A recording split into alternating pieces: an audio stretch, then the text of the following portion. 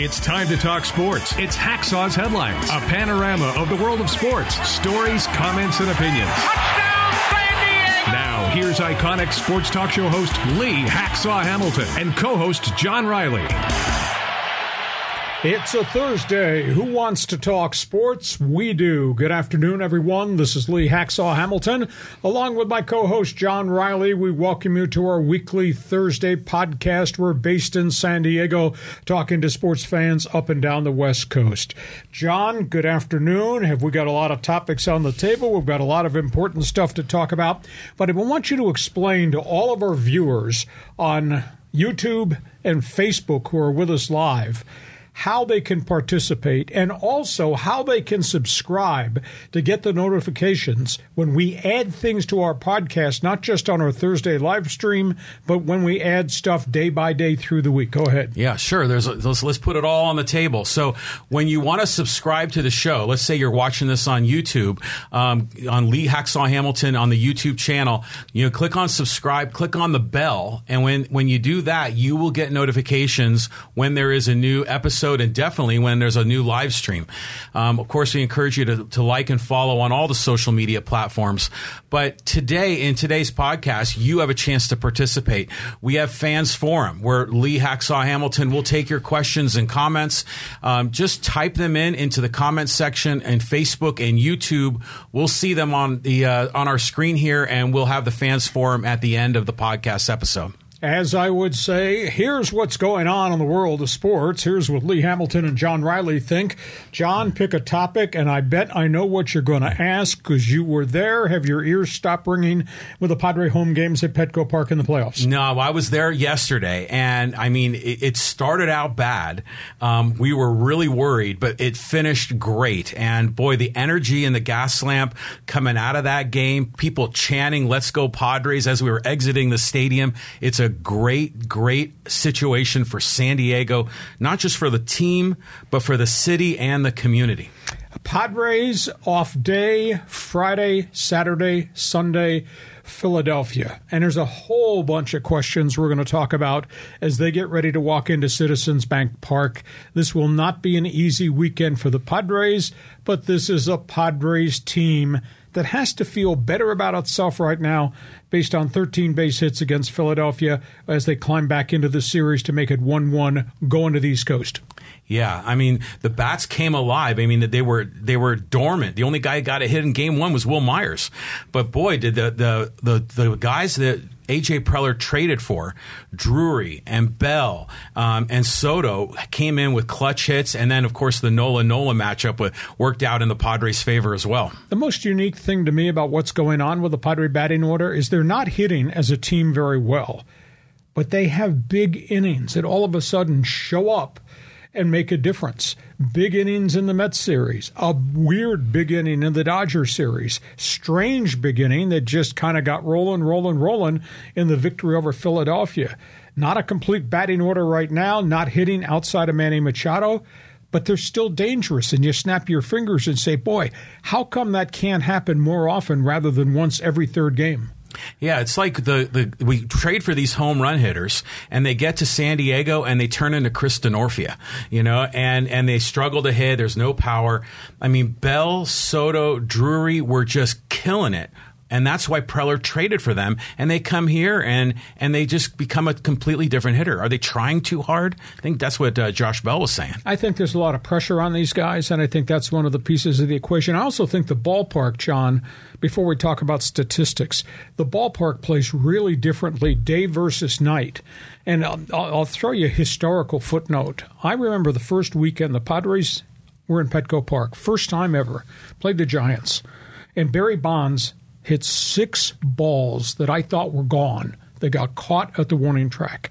Now, the dimensions were much deeper the first year the Padres played. Dimensions stayed that way for a group of years, and I thought to myself, holy cow, this is going to be hard for guys to hit the ball out. Well, they brought the fences in, and they've changed the outfield arrangement to a degree. But I do think the atmospherics at Petco have changed. Maybe it's got something to do with all the buildings that have been built around, all those hotels that have changed the wind flow.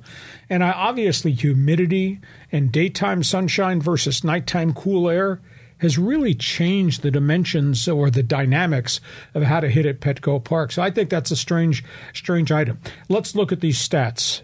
Padres are still playing baseball, despite the fact, John, they're hitting .233 as a team in postseason. Wow. .233. But then again, nobody else is hitting. I think the collective batting averages of all the teams heading into Friday's game might be .211 in postseason play. So pitchers are dominating. But, Manny is hitting .306 based on the big game that he had on Wednesday. Soto's hitting only .222 in the postseason. Bell is hitting .229, and that's after he had a really big game against Philadelphia. Drury's hitting .158. Will Myers is hitting $115. So it's been really tough on these guys. But then again, they're no different than what happened with the Dodgers, what's happened with the Cardinals, what happened with the other playoff teams that are out of the series. Nobody is hitting. Well, I think a lot of that has to do with the fact that you get in the playoffs. This is when the top pitchers are shining. They're the ones that have led their team into the postseason. And then all these teams play great defense, and then you've got the shift going on. It's just really hard to kind of get a ball through the hole in the infield. So it makes sense that batting averages are going to be a little low when these pitchers are dominating. Yeah, really valid point. Batting averages are not low at Citizens Bank Ballpark, where they play Friday afternoon in Philadelphia. I went through, did some research. The Phillies have only played a couple of home games in the postseason because they've been on the road, but they're hitting .313 with 5 bombs in 2 playoff games at home. Philadelphia on the season, team batting average .260. Philadelphia, 107 home runs at home. Philadelphia, 255 extra base hits at Citizens Bank Ballpark. I guess to a degree, that's a pretty good home field advantage. Yeah, I mean, they call it a bandbox, right? Because it's just easy to jack them out of that park. But you know what? The Padres have got a lot of home run hitters now, too. And so if Bell has figured it out, we've got Drury. I think Myers is probably going to start on the bench. So you got Drury, you got Bell, you got Machado. Cronenworth still hasn't really, his power hasn't been there yet. We saw a little bit in the Dodgers series, but the Padres have a lot of upside for power. Philadelphia stats go into Friday's game. Kyle Schwarber's hit 21 home runs at home this season. Rhys Hoskins has hit 18 home runs at home. JT Realmuto, 12 bombs at home. In terms of batting average, now remember, Bryce Harper missed half the home schedule with the broken thumb. He's only hit 9 home runs, only batting .244 at home, but Bryce Harper in postseason, now healthy, is hitting the daylights out of the ball. Castellanos hitting just .250 at home. Third baseman Alec Bohm, .292. Second baseman Jean Segura, .282. And Brad Marsh, who came from the Angels at the trade deadline for some reason, hitting .296 in home games for Philadelphia. Now, Friday pitching matchup, Joe Musgrove against a young guy, Ranger Suarez. Padres have to win on Friday. Joe's got to keep the ball in the yard because Saturday, when we get to Game 4, they're going to have to give it to either Mike Clevinger or to Sean Manaea, or both are going to wind up pitching. And I don't know that we can all feel good about where those guys are at this point of the season in terms of being trustworthy on the mound. So Friday's game is huge. Yeah, I mean, you got to think Musgrove needs to pitch like he did against the Mets. Hopefully they're not checking his ears. But my understanding is that when the Padres went to Philly in May, Clevinger had a really good outing. I mean, he went 5 innings of shutout ball. So if we get that Clevinger, we're in great shape. Yeah, but that's Clevinger pre-injury issues. That's Clevinger before the knee flared. That's Clevinger before the forearm tendonitis came back. So I don't know that we can equate what happened in spring as to what's going to happen now in late fall. So Friday's game is just hugely critical. Padres, Philadelphia. Next team you want to talk about, because as good as that news is in San Diego, it's not good up the road in Los Angeles. It seems like Padre fans just take so much glee in seeing the demise of the Dodgers. So there's a lot going on. I mean, they got a lot of stuff to figure out. Andrew Friedman held a very emotional press conference this week after they were eliminated by the Padres. He called it an organizational failure, the biggest disappointment in the 8 years that he has run the ball club. The fact the Dodgers, who had beaten the Padres so often over the last year and a half, got beat themselves in the postseason. And there's an enormous amount of heat. And I'm not talking about the weather and humidity and Santa Ana's. There is so much heat being directed at Dodger baseball right now for what happened. Item one, manager Dave Roberts. 100% backing from the president of the team.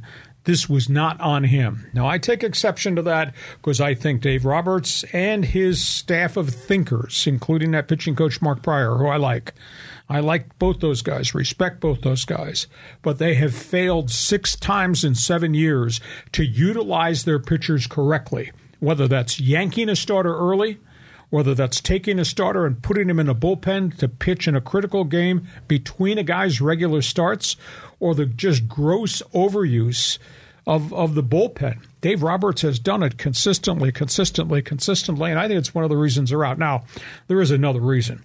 They did not hit. Get this stat. Mookie Betts in the playoff series with the Padres, $143. Justin Turner, 157. Cody Bellinger, missing person, 147. Will Smith, 188. They left 32 guys on base in 5 games. So the bats deserve heat and criticism, in addition to what I think is the pitching mistakes by the manager, Dave Roberts. In your take? Yeah, I mean, we talked about it last time. Roberts has had a disappointing season.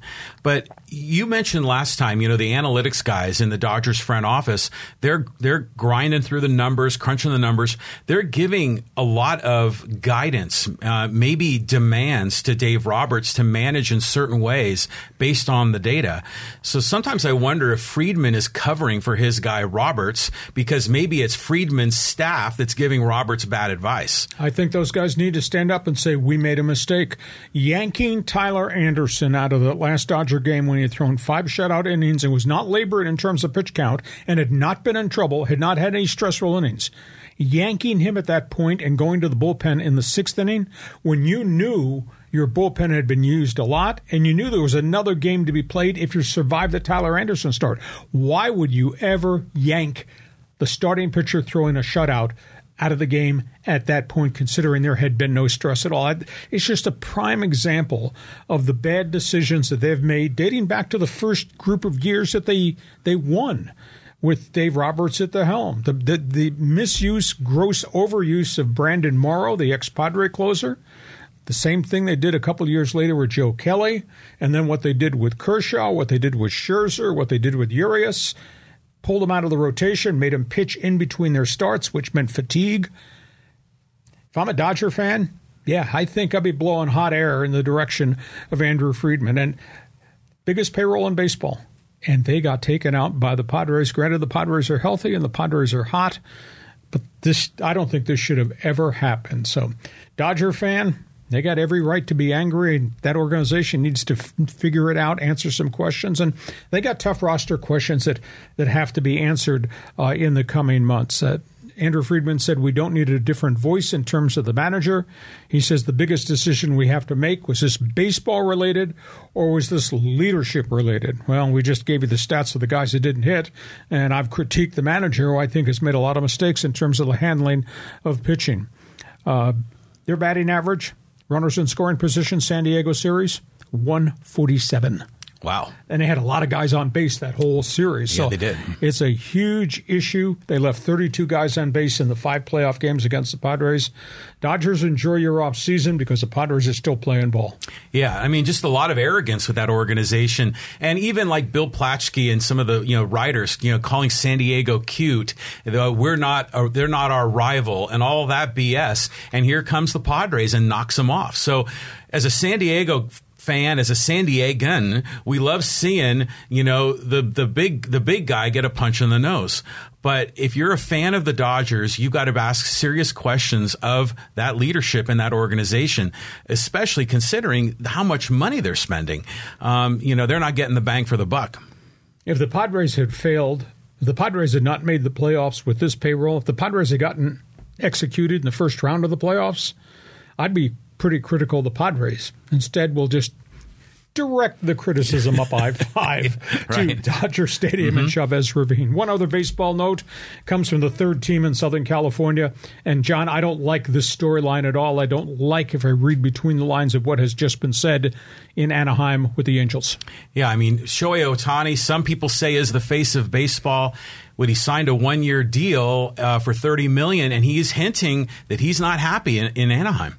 His direct quote upon landing in Tokyo with a Japanese reporter was, "I have a negative feeling about 2022 in Angel baseball." And this is from your superstar. "He will make $30 million next year on the final year of his contract. Who knows whether or not he would be willing to sign a contract extension or whether or not his agent would take him onto the free agent market." I mean, we're talking about a special guy here. Over August and September into October, he hit .305 on a lousy team. In those 3 months, his ERA, John, as a starting pitcher, was 1.62. How phenomenal is that? But never been to a playoff game, 5 years of losing records, been through all these different managers. Now, things have to change, and they've begun to change in Anaheim. They've obviously got Ohtani. They got the superstar Mike Trout, who's fought through a lot of injuries, finished up strong. They got Anthony Rendon. The big free agent third baseman has been hurt. Finally got back at the end of the season, did not do much. Their pitching staff may be as negligible as there is in Major League Baseball. They got a massive job to go find arms to complement what bats they have. Phil Nevin, contract extension, 1 more year as manager. They fired 3 coaches in a span of about 18 hours this week. So there are going to be some changes on that bench and on the baselines working with Phil Nevin. But, man, they have an awful lot of work to do. And, by the way, the unwritten story, elephant in the room story, ownership. Who will it be? Artie Moreno is taking offers to sell the team. Will there be new ownership in place before we get to the winter baseball meetings? Because that's when all the wheeling and dealing begins as it relates to free agent signings and as it relates to trades. So, boy, there's a lot of uncertainty in Anaheim. I mean, the givens are they got 3 really good players, but they don't have very much pitching. It's an awful lot of answers they have to find, and they have to do it fairly quickly because, pal, we're at the end of October, and the winter meeting's the first week of December here. Mm-hmm. You know, and I remember going back when Ohtani first came to the United States, and, you know, A.J. Preller made a big pitch to get him here in San Diego, even learned Japanese in his presentation. But it seemed like Anaheim kind of came out of left field. They weren't really one of the early favorites to sign him. And so I'm wondering, Ohtani is probably kind of kicking himself. Maybe I picked the wrong team because it's all gone sideways with the Angels. But you figure he's got a 1-year deal. If the Angels are smart, they'll trade him and try to get some talent in the door because they don't seem they're able to build around the guy. And imagine what he would look like on the trade market. You're saying that, but if this had been 20 years ago, small market San Diego, do you think you'd be saying that about trade Tony Gwynn? Well, Gwynn was a San Diego guy. I mean, you know, San Diego State, he was part of this community. I don't know. How does Ohtani feel about Southern California? Well, that's why he's here. Right. He could have come here. He could have gone to Seattle, which had a history with great Japanese players. He elected to come to Southern California. I think he's a magical player. I think he's a mystical person. I think he's dedicated. I think he's honest. So it's at the front door of Perry Manassian, the general manager. Fix this franchise to keep that player. Okay, before we roll into the National Football League again, for everybody that's with us on our Facebook and YouTube feeds, follows us on Twitter and all the audio platforms, John, explain again how people can register to be alerted the minute we put something new up, because not only we do a Thursday podcast, we package some things and make it available every day of the week. Yeah, we do. And so what we do is, you know, we have the Thursday podcast. It's usually, you know, 30 to 60 minutes long, but then we actually cut them up into pieces. We have all of our chapters are available that you can view, and we release them, like 2 or 3 a day throughout the course of the week. You can get alerts if you sign up on YouTube. If you click on on the subscribe button at Lee Hacksaw Hamilton on the YouTube channel, and then click on the bell. That will give you the alerts when new content is available. All right, let's talk NFL football because we got big games. We're kind of marching. Season's really rolled on. We're almost to the middle of the NFL season. You want to start with the Chargers? Yeah, I mean, the San Diego Chargers are kind of this funky thing, you know. Los Angeles Chargers. Oh, the Los Angeles Chargers, yeah. The Los Angeles Chargers are this funky situation because they looked great on paper, had all those injuries. They've been sort of stumbling through in Cleveland, stumbling through in Denver. I'm not sure what to make of this team. I don't know where they are because they could have lost, should have lost in Cleveland, almost lost to last place Houston, and struggled and might have lost to a really bad Denver Bronco team. So I don't know that there's a heck of a lot here, and I refuse to use the name of where they play. I don't know where they are as a team, the Chargers are. I'll tell you what, they need to be alarmed about something. The injuries are one thing, and that's out of their control. Here's a huge question. Did they make a terrible mistake on this guy? This was the marquee cornerback who was on the free agent market. J.C. Jackson, cornerback, New England Patriots, 25 interceptions in a 4-year span. He can't play right now. He just does not fit the system. They gave him a $40 million guarantee as part of an $82 million contract. And they benched him. They benched him because he continues to give up big plays. He's given up 14 passes, couple of touchdowns, taken 2 major pass interference penalties, and has just gotten beat on a ton of plays. He's only played 4 of the 6 games. And now we find out that he said this week his confidence is really shaken. He said, hey, when I was in New England with Belichick, I was a press corner at the line of scrimmage. I knocked those guys off the ball, and my athleticism allowed me to catch up to them and all that. This is a very, very different defense that Brandon Staley's running. It's a read-react, and it's got a lot of complexities, and he keeps blowing coverages. Last week, he gave up passes of 39 for a touchdown, 47 for another, and then took a big pass interference penalty on top of that. He just looks lost out there. Receivers are going by him. Whatever he's doing in terms of his technique, I'm handing this receiver off to that safety, or do I drop as somebody hands a receiver off to me? I mean, it's a nightmare. He just does not look like the same player. It's a very, very different system. Question is, did they make a mistake? As sexy and shiny as all those interceptions were, did they make a mistake giving this guy this kind of money, knowing full well had to teach him a different defense, and he can't grasp it. And he's been there since the mini camps open. It's not like he's been here for 2 or 3 weeks trying to learn a system on the go. Mm-hmm. This is, to me, it's really stunning. Yeah, I mean, you kind of wonder also when these guys get that payday, you know, do they settle down? Do they maybe not? Are they not as aggressive? Are they not as focused because they finally cash in? I'm not saying that's what's happening with Jackson, but you sometimes wonder when there's such a drop off in performance. Yeah, it's amazing. They got half a season to play. They put him back. He will start at cornerback again against Seattle. And by the way, when he lines up, that's DK Metcalf. That's Tyler Lockett. Those are 2 big play receivers that the Seahawks have coming off the line of scrimmage. So this bears watching. Boy, what a week of controversy around the National Football League at the owners' meetings, John. Yeah, it's interesting. These billionaire owners, these rich guys, they're almost like cartoon characters fighting amongst themselves. And there's controversy. People, owners calling out owners. I mean, what's going on now? Well, we'll talk about Daniel Snyder. He is kind of in the crosshairs of everybody in the NFL as to whether he should keep this franchise, whether he should be forced to sell the franchise. He is back in day-to-day control of the franchise, John, after this 1-year suspension, $10 million fine for the toxic culture that existed in Washington. But there are 5 different investigations that have gone on with Daniel Snyder's ownership. It had been theorized that the league owners would meet and just talk about the status of the Washington franchise, which is in real disrepair. And what happened was the decision was made, we're not going to have the dialogue at this point. And then out of nowhere, Daniel Snyder gets smoked in a 10,000-word essay on ESPN about all his wrongdoings as the owner of the Washington Redskins Commanders. He writes a letter to all the owners. The ESPN essay at the front end indicated, it was supposed to be an investigative piece, that Daniel Snyder had talked to people in his organization that I have all this dirt and I can out all these owners for all the stuff they've done, including Roger Goodell. That's a bad look. That's a really bad optic. We don't know if that conversation took place, but the fact ESPN's not been sued by this guy leads me to believe, his arrogance allowed that conversation to take place, and now the word's gotten out. Daniel Snyder wrote letters to every NFL owner and to Goodell, denying emphatically what was insinuated in the ESPN essay.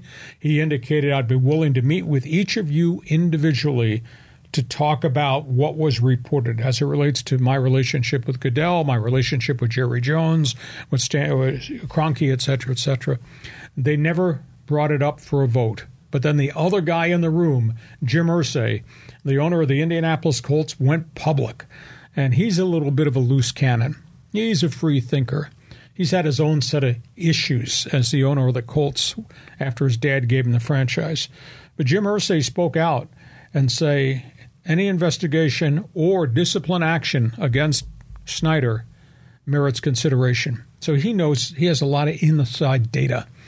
And he indicated, where's the accountability? We as owners have a responsibility in the community. And he quoted the Maras, and he quoted the Rooneys, and he quoted the great owners of decades and decades that made the NFL successful. He says, where's the accountability? Making reference to the accountability in Washington. Story is far from over. Kind of stole the headlines at the NFL owners' meetings.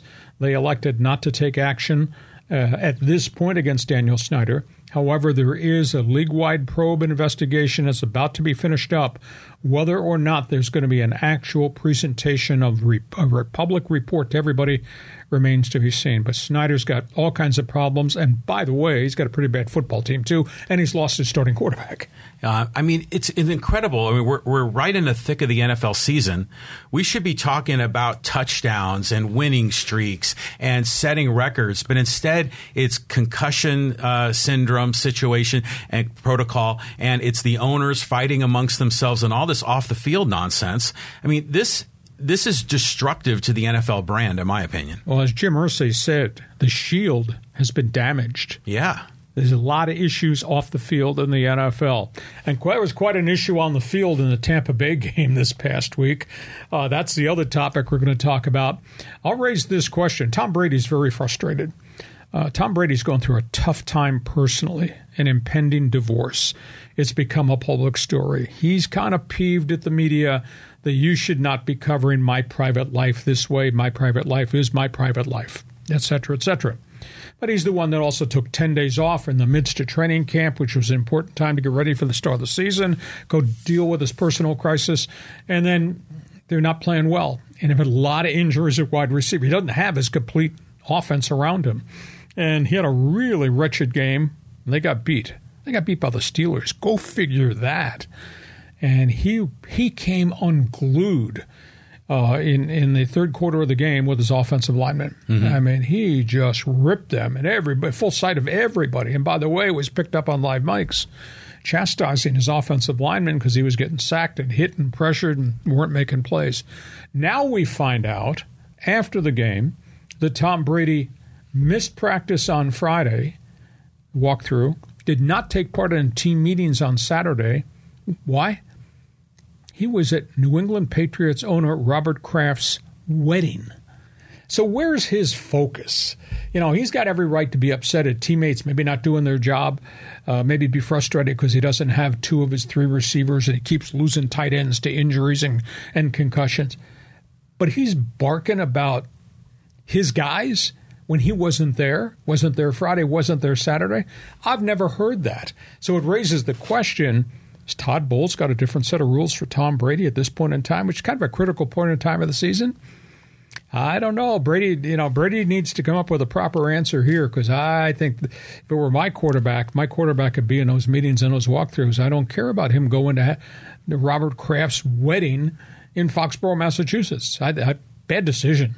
Yeah, it kind of reminds me of the Allen Iverson. It's like, we talking about practice, we talking about the game. So, he's not there for practice when he needs to be, to support his teammates. But how can he say, my private life is private when everyone calls you the GOAT, you're playing quarterback in the NFL at the age of 45, and you married like one of the top supermodels in the world. I mean, this guy is Access Hollywood fodder. That's part of what he signed up for. That's kind of part of how he built his image, his personal TB12 brand. And then, things tragic in his personal life, but you can't say, well, hey, that's my personal life, don't intrude. He's a celebrity. That kind of comes with the package. Oh, you're just running down the highway looking for more junk to talk about. I don't think this should be part of the equation. If there were a violation of law, if there were an incident of abuse, I understand marriages go off track and divorce is part of society today. Mm-hmm. I understand that. But this is just two people going different directions after many, many years in the NFL lifestyle. This is not that somebody cheated on somebody or somebody got arrested or there's domestic abuse. So I think to a degree, even though I'm a working member of the media, I think this is a little bit off track to be going to chase down the divorce lawyer that she hired or the one that's going to represent him. From pro football, on we go to college football. It's a Thursday. That means there's another quarterback controversy at San Diego State. Stop laughing, John. This is not funny. This again, more drama. What's going on with the Aztecs and their quarterback situation. They're going to play Nevada, right? Is that where they're headed to this weekend? Nevada this week, Fresno next week, crossroads game in the schedule. So apparently Jalen Mayden is QB1, right? He's got the starting job. He had the magical game against Hawaii. Can he repeat it when they go to Reno? Here's the backstory. That guy, Brady Hoke, has done a great job at San Diego State, inheriting what Rocky Long left behind. Rocky inherited what Brady gave him the first time when Brady went to Michigan. However, historically, this group of head coaches have hired quarterbacks, recruited quarterbacks, used quarterbacks who managed games and didn't win a lot of games. They kind of a pedestrian offense. I'm not going to say it's Neanderthal to run the football 55 times a game because they've won because of it. They run it and they play great defense. However, in this era where everybody in college football is throwing the ball down the field, and the fact they're in Southern California where all the high schools throw the football down the field, not to have legitimate stud passers or offensive coordinators who can create things with a vibrant passing game means they're a little bit behind the power curve. Well, they complicate that with a rebuild in the offensive line.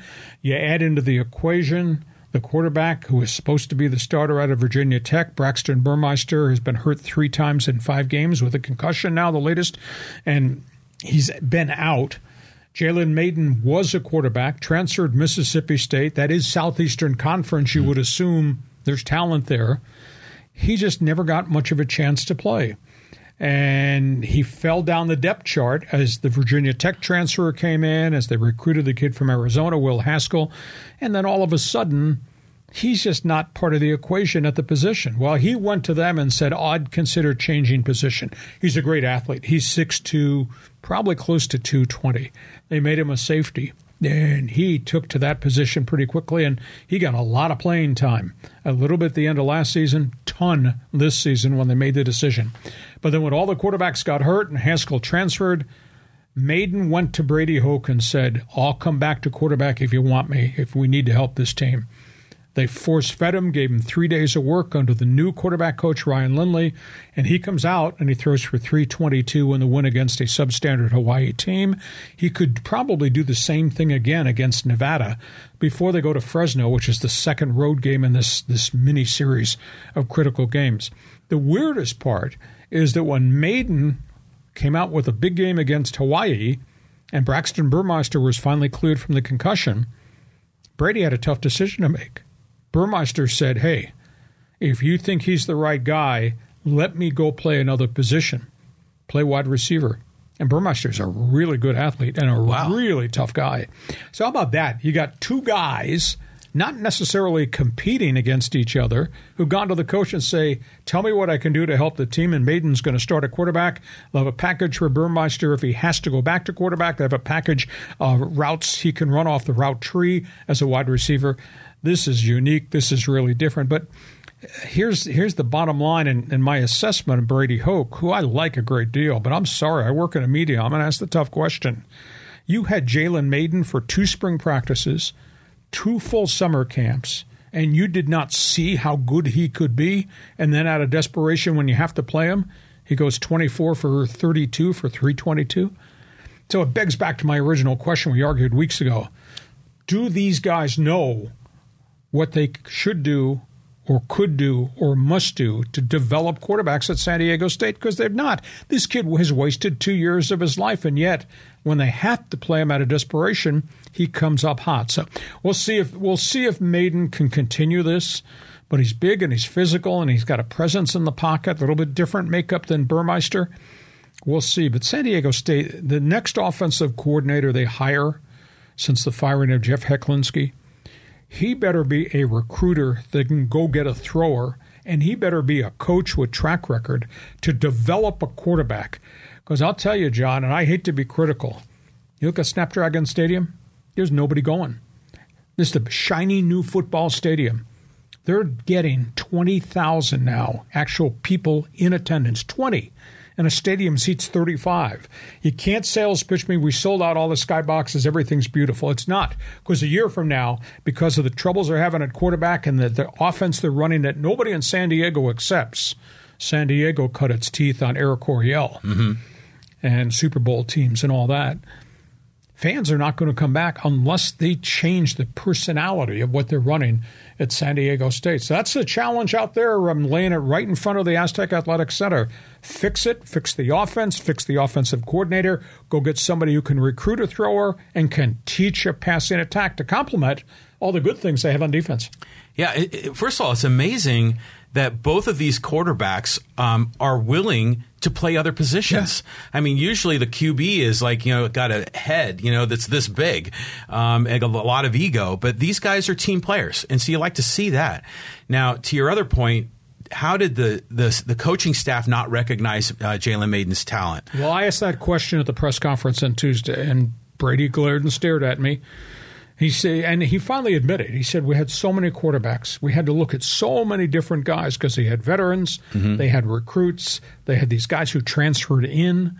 He said, we just didn't give them enough reps. Well, that's on you. I don't care what the explanation is. You spend all these time with these guys, and I know there's NCAA limits about how much time you can be on the practice field, how much classroom work there is. But if this kid is the real deal, how could he have been here for 2 years? And none of the smart people over there wearing red and black could see the dynamics of this kid because they had all the videotape of him in high school in Texas, and he flashed a little bit. He played briefly at Mississippi State. So I'm not going to condemn anybody, but I have to raise the question: how could you go through 2 full calendar years with this kid on your roster and not see the dynamics of what he might be? So we'll see if he does it. If he does it in Nevada and comes back the following week and they run at Fresno and can make a push here to have a good season rather than a 500 season. Well, you got a new offensive coordinator, you got a new quarterback coach, so you got new eyes, evaluating this talent, and they had a bye week, right? So it'll be interesting to see what happens when they play the game against Nevada. The question I'm often wondering is what's going on with Will Haskell? What is he thinking? Because he went into the transfer portal. Is he maybe kicking himself that he lost an opportunity? No, because everybody is in the transfer portal, and these quarterbacks are moving lock, stock, and barrel. And, Brady Hoke's favorite phrase during all the heat that he took over the last calendar month was the player's philosophy is, I'm not playing, I'm not staying. Well, that doesn't fit Jalen Maiden, does not fit Braxton Burmeister. Now, one other note in college football. I love big games, and this is a big game, John. It doesn't get any better than this in the Pac-12. Yeah, I mean, the teams up in L.A. have been playing really well. So now Chip Kelly, he's transformed that UCLA program. Lincoln Riley is doing great things at USC. So it's really turning into a great Pac-12 season. And what a great game we've got early afternoon on Saturday. This is UCLA. This is Oregon. And this is Chip Kelly's chance to take the step forward and show everybody he deserved the kind of money that he was given, even in this contract extension. They play the Ducks. This will be 9 versus 10 in the poll. The winner of this one gets a stranglehold on first place in the Pac-12 football race. Now, that being said, it's not the end of the season because UCLA still has to play USC at the end of the campaign. But this is a Bruins program under Chip Kelly that hammered Washington in a real surprise and then turned around and stun-gunned Utah. Now, this is the same Utah team that just knocked USC from the unbeaten ranks. Two really interesting quarterbacks. Dorian Thompson-Robinson is a fourth-year starter at UCLA. He's put up big numbers already this season. 1,500 yards passing. I think he's accounted for 14 touchdowns. Bo Nix is a rent-a-year quarterback at Oregon. Came from Auburn. They've gone through a lot of quarterbacks with the Oregon Ducks program. He's over 1,500 yards passing, 300 yards rushing. And Bo Nix has accounted for a ton of yards running RPOs. Very dynamic team. UCLA's got a heavy-duty running back in Zach Charbonnet. Oregon's lead running back, actually, they've got two of them that kind of rotate, Fleming and Whittingham, which complement Bo Nix. I don't know if anybody's going to play any defense. The edge in the game has to go to the Ducks because the game is at Autzen Stadium in Eugene. And that's like being in an insane asylum. It's like being at Petco Park on the field during the playoffs. And the noise, it never, ever ends. It's one on the West Coast. It's as great a venue as there was. I did games at USC, and we go up there, and we had really good teams. It was so hard because those fans are so unbelievable, and they're packed into this old historic stadium that sits, and the fans are right on top of you on the field. It's not like the Rose Bowl and the Coliseum, which is big and spacious and gorgeous. I tell you, Autzen Stadium is a tough place to play, but how cool a game is this? You got a Ducks team that got killed opening weekend. Georgia 49, Oregon 3. Now, that was in Athens, Georgia. And since then, they came home, and they've really gotten this thing in gear. You got a UCLA team coming off two big conference wins already, and now looking down the barrel of the gun, the Oregon Ducks. I love big games, and this is a big one. Not the biggest of all time because we still got SC and UCLA at the end of the season. Yeah, well, we about maybe 4 years ago, my family were doing college visits, for our kids, and we went to Eugene and went to a game in Autzen Stadium when the Ducks were playing the Buffaloes, and it was an amazing environment, great energy. And then in the middle of the game, it started to rain, and the fans just went crazy. I mean, because they just knew that's what made Oregon and that environment so special. So, yeah, it's going to be a terrific game. It's going to be must-see TV. Okay, before we go to the final topic on the table, we want to remind everybody that we do our podcast every Thursday here, and it's on YouTube, it's on Facebook, it's on Twitter, it's on all the audio platforms. We invite you to subscribe, as John has explained, so that you can get the alerts, because not only do we do the podcast on Thursdays, then we add pieces, clips from our podcast for you to review during the course of the week. So make sure you subscribe so you can get the alerts. And on top of that, my website, LeeHacksawHamilton.com, it's all written. It is available every day. We put a lot of data, a lot of information up there. So do us a favor. You're enjoying what we're doing with our podcast. Now you owe me a favor. I want you to tweet, text, email, Instagram, message all your friends. Invite them to check my website, LeeHacksawHamilton.com, and you can also go to the podcast link on my website. Check that daily in addition to our podcast. Okay, final topic on the table. It's the end of the golf season, but the controversy and the conversation with golf not going away. Yeah, this has just been an evolving drama. It's like every few weeks there's something going on with Mickelson, with the PGA players, with the LIV Tour. I mean, what's the latest? Phil Mickelson wrapping up the season. PGA season is complete. The LIV, the Saudi Arabia Super League, is finishing up with his final couple of tournaments of big money paydays. Mickelson comes out of the clear blue sky again and starts critiquing the PGA. And he goes public this past week with the statement that the PGA is no longer what it used to be. He said the PGA as a tour is descending. He said LIV is ascending. And he challenged the guys who stayed behind, who stayed loyal, the Rory McIlroys of the world. He challenged them to this question. Where are you going to be in 2023? Which side do you want to be on? So Phil takes his stick and stokes the fire all over again. And he got his money, hadn't played well. He's had a 6th-place finish, and every other finish has been anywhere from 20 to 45. So he's in the twilight of his career. He got his payday, but he just won't leave the PGA alone. Yeah, I mean, it's just incredible how this is evolving. It makes you wonder, like you say, it's a power play, LIV, PGA. Is one going to rise up as a dominant, and is one going to go away? Is this a competitive league, kind of like the USFL was against the NFL that failed eventually? Or are we going to have two strong golf leagues, essentially, or two strong golf tours that are going to be competitive? Well, there were a total of 28 PGA guys, led by Mickelson, Dustin Johnson, Brooks Koepka. 28 guys jumped, went for the guaranteed money. Interesting to see what transpires in the offseason. You know, are they going to offer a significant amount of money to the next budding star? Is that Cam Young? Is that Xander Schauffele? Is somebody else going to jump? Now, it's not a heck of a lot of veteran names left. McIlroy says, no, don't call me, I'm not coming. But who else might defect, and does that bring the PGA to its knees? I think the intangible thing about this conversation, John, and I think it's about the third time in the history of our podcast where we've had a conversation about LIV. It's really like they're not on anybody's radar. Do you know when the next LIV tournament is? No. Are they on TV? No. Do they get their stories and their stats reported like the PGA does? No.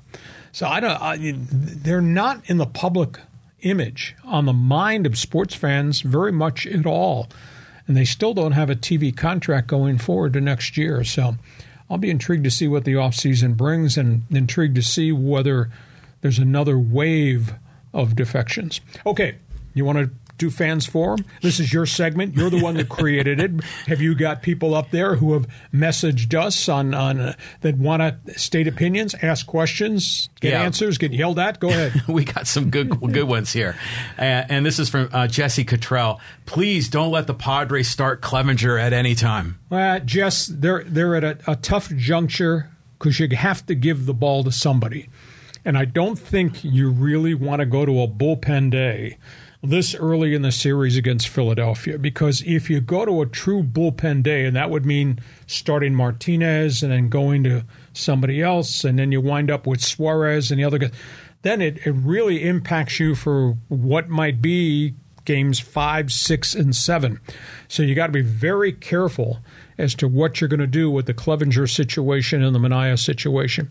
The best thing I could say is you got two guys who've been starting pitchers, have had some good stretches, have gotten rocked. You give them the ball. If Clevenger can't get out of the second inning, then you give the ball to Manaea and hope he can give you 4 innings to get you later into the game where then you can go to your rotation. Because, Jess, you don't want to eat up all your viable arms in a bullpen game, because then you would not really have them for the next games on. That's why Joe Musgrove Friday is so huge. Yeah, it's gigantic. So let's say you're Bob Melvin, you're in the dugout. Now this kind of goes to Jess's next question. Who do you start? Would you go with Clevenger to start? I guess I'd go to Clevenger and just see how many innings he can give you. He's had some starts where he's had a rocky inning and then he got it back under control. If he can go 4 to 5 innings without having the Phillies go crazy in that yard and hit home runs, and Clev does give up home runs, if he can get you to the 4th or 5th inning close game, then you give the ball to Manaea. You just don't want to have to start dragging everybody, and they got 7 relievers. You don't want to start dragging all these relievers into this ball game because, like I say, Musgrove in Game 3 and then these guys in Game 4, you still got 5, 6, and 7 have to be played. Thanks for the question, Jess. Yeah, so got a couple more here. Hacksaw, the fans are so happy you have the podcast reaction. So, you are right. We are bleeping brilliant. Thank you. Now, this is interesting because I was asked a long time ago to do podcast, and I had tried to do podcast initially by myself, and it was a real technical struggle. This is from somebody who's still got a Royal manual typewriter hidden in his garage. But the podcast has just rocketed, and that's why we ask you to spread the word amongst all your friends on Twitter and emails to sample what we do. And philosophically, whether you agree or disagree with what we say, doesn't matter as long as you watch, as long as you listen. But thank you for the compliment. Yeah, so it's the best damn 15. So and then, comments about Spanos. I mean, people are kind of zinging them here, but it's great to have the fan forum there. I see the comments of the people on YouTube. People are just excited to see you back, behind a microphone. And, it's kind of a slow build as we're getting this podcast going. More people are discovering you, rediscovering you. And I think it's on the fans to like, to follow, to share, and to subscribe. One of the most unique things, and you wanted to make a comment about the Chargers. I'm a huge Tom Telesco fan as a general manager. Obviously, Justin Herbert is just a great young talent. I would hope in my heart, having been the voice of the Chargers for 13 years, that Justin Herbert would go 17-0 and Dean Spanos would go 0-17. I don't know that that's possible. But I will say this. The most unique thing about the world of communication that we live in, because, after I worked at the legendary Extra 690, then I went to the mighty 1090, and then I got bought out twice, and corporate radio came in and kind of destroyed both of our stations. I went to Sirius XM. And I was hired to do weekend baseball shows on, at that point, it was called the Home Plate Channel. It was really cool. And I would do it from home. And I actually went to the Sirius XM headquarters in Washington, D.C. and met with all their people, and studios are phenomenal. And then I started doing Friday, Saturday, Sunday night baseball talk. And I loved it. And I did it for 2.5 years before the landscape changed and the network changed ownership. And they decided to use the nights to put a lot of play-by-play on rather than do live local talk.